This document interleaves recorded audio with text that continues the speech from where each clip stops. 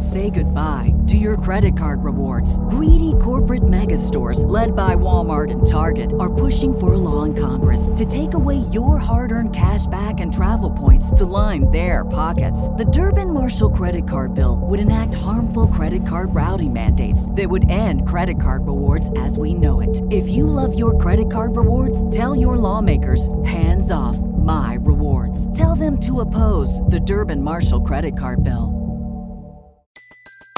Everybody in your crew identifies as either Big Mac Burger, McNuggets, or McCrispy Sandwich. But you're the Filet-O-Fish Sandwich all day. That crispy fish, that savory tartar sauce, that melty cheese, that pillowy bun. Yeah, you get it. Every time. And if you love the Filet-O-Fish, right now you can catch two of the classics you love for just $6. Limited time only. Price and participation may vary. Cannot be combined with any other offer. Single item at regular price. Ba-da-ba-ba-ba.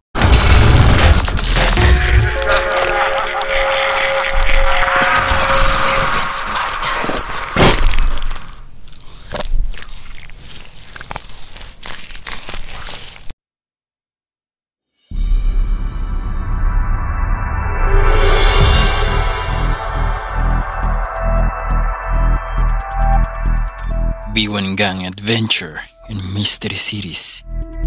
Case File Number 5. Rebulto sa Bahay na Bato.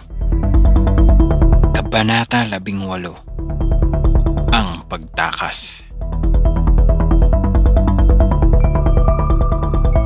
Tahimik ang apat na bata, pero may iniisip, may ginagawa.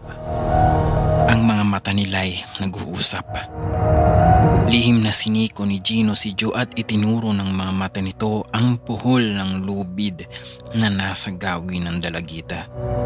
Wari sinasabi nitong, "Diba't mahusay ka sa nataying?" Bilang sagot, sinubukang igalaw ni Joe ang mga kamay. Pinakita niya ni hindi niya maikilos ang mga kamay para maluwagan ang buhol. "Konting espasyo lang sana ang kailangan ko," naiinis na sabi ng dalagita sa sarili. Napansin ni Boging ang senyasa ng dalawa, pati ang pagkainis sa mukha ni Joe. Siniko niya si Joe at saka buong tamis ng umiti at kumindat sa katabi. "Bakit?" takang tanong ng mga mata ni Joe. At saka lang kumilos si Boging. Ibinalik ni Taba sa dating sukat ang kanyang tiyan, pati na ang kalamnan sa braso. At dahil doon, nagkaroon na ng onting espasyo ang lubid mula sa kanilang katawan. Kitang-kita sa mga mata ng dalagita ang pagkabigla, katuwaan at paghanga sa abilidad ng kasama. Sandali pat patay maling niluluwagan na ni Joe ang buhol ng lubid. Ngunit kahit tanggal na ang mga buhol ay hindi pa sila makakilos dahil sa bantay na si Tisoy. Kailangang maghintay sila ng magandang tiyempo. Ang problema ay naiinip na sila dahil hindi pala antukin si Tisoy. Mahigit sa 1 oras pa ang lumipas bago namungay ang mga mata nito. Maya-maya'y nangalay din si Tisoy sa pagkakatayo at naupo ito sa isang sulok. Pagkuway humikab, sunod-sunod. Sandali pat ipinikit na nito ang mga nagkakamustahang mga mata at sa wakas ay naidlip. Ito ang pagkakataong iniintay ng B1 Gang. Marahan nilang inalis ang mga pasak sa kanilang bibig at maingat na tumayo. Tahimik na tinungo nila ang dako ng secret passage. Nakakailang hakbang pa lang sila nang biglang mapahinto si Kiko. "Oh, bakit?" bulong na tanong ni Boging. May itinuro si Kiko sa gawing kaliwa nila. Sinundan nila ang daliri ni Kiko at nagulat sila sa nakita. Ang ribultong si Aginsood. "Bakit nandyan yan?" kunot noong tanong ni Joe. Iyan ang isa pang ribulto ni Aginsood na inukit ni Lolo Andres. Sagot ni Gino nang may mapansin pa siya. Nakapatong ang estatwa sa isang skateboard. Kaya pala madali nilang naililipat ang ribulto. At yan din pala siguro yung lumikha ng nakita nating marka ng gulong sa sahig. Hindi mapigilang bulalas ni Kiko. Ngunit sa biglang pagsasalita ni Kiko ay nagising si Tisoy. "Hoy, saan kayo pupunta?" Sigaw nito na sinabayan ng pagtayo. Galit na galit ang muka. Lalo tuloy pumangit si Tisoy. "Anong paki mo?" Mataray na singhal ni Jo kahit halos mapatalon ito sa gulat. "Tatakbo tayo sa likod ni Aginsood ah." Malihim na bulong ni Gino sa mga kasama bago balingan si Tisoy. "Tutulog-tulog ka kasi. Umabol ka sa amin. Lalaking mukhang sunog na tipaklong."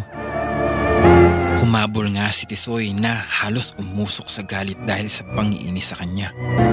Mabilis na pumwesto ang 4 na kabataan sa likod ng rebulto. Kahit hindi sabihin ni Gino ang nasa isip ay nahulaan ito ng 3. "Lagot kayo sa akin, pipisatin ko kayo para hindi na kayo makatakas pa." Parang baliw na hiyaw ni Tisoy sa paglapit sa mga kabataan. "Ikaw ang kawawa dahil ikaw ang mapipisat." Nakakalokong sagot ni Gino. 1, 2, 3, tulak! Biglang sigaw ng binatilyo.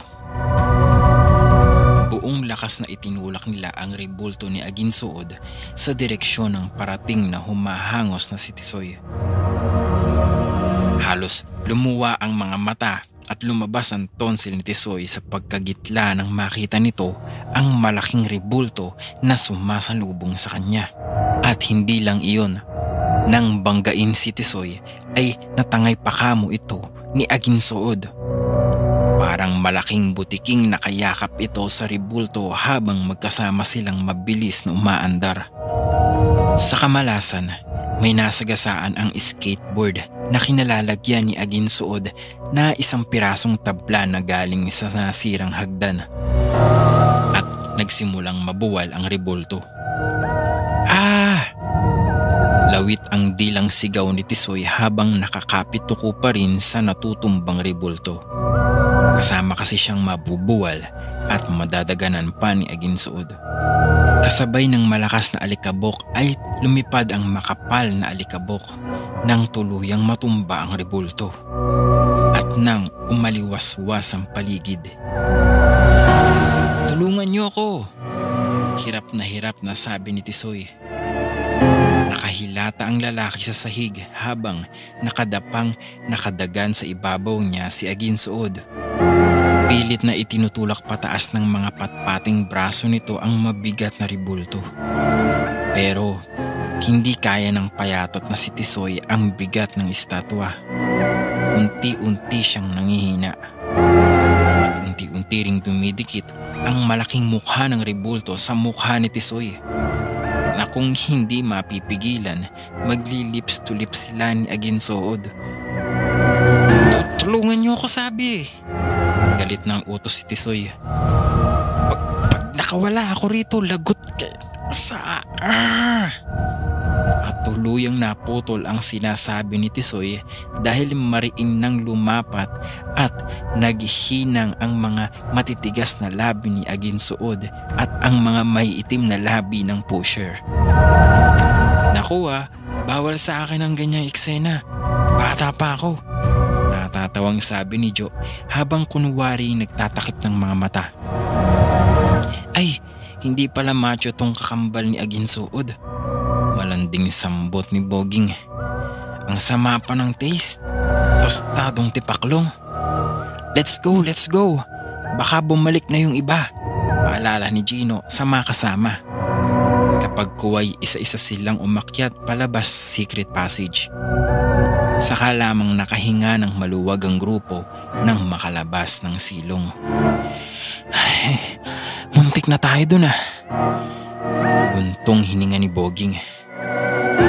"Oo nga, akala ko'y katapusan na ng beauty ko.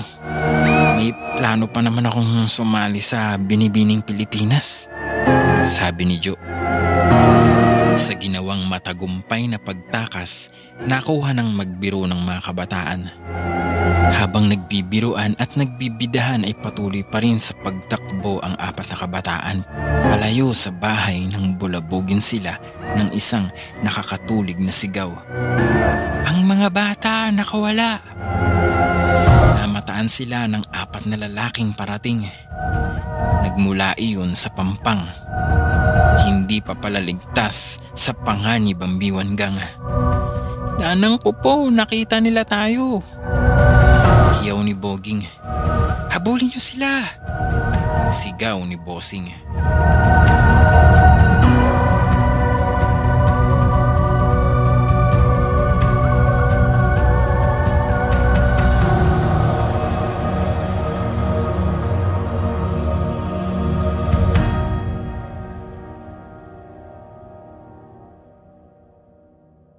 Say goodbye to your credit card rewards. Greedy corporate mega stores, led by Walmart and Target, are pushing for a law in Congress to take away your hard-earned cash back and travel points to line their pockets. The Durbin-Marshall credit card bill would enact harmful credit card routing mandates that would end credit card rewards as we know it. If you love your credit card rewards, tell your lawmakers, hands off my rewards. Tell them to oppose the Durbin-Marshall credit card bill.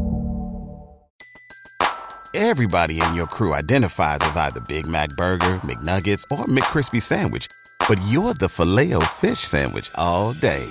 That crispy fish, that savory tartar sauce, that melty cheese, that pillowy bun. Yeah, you get it. Every time. And if you love the Filet-O-Fish, right now you can catch two of the classics you love for just $6. Limited time only. Price and participation may vary. Cannot be combined with any other offer. Single item at regular price. Ba-da-ba-ba-ba.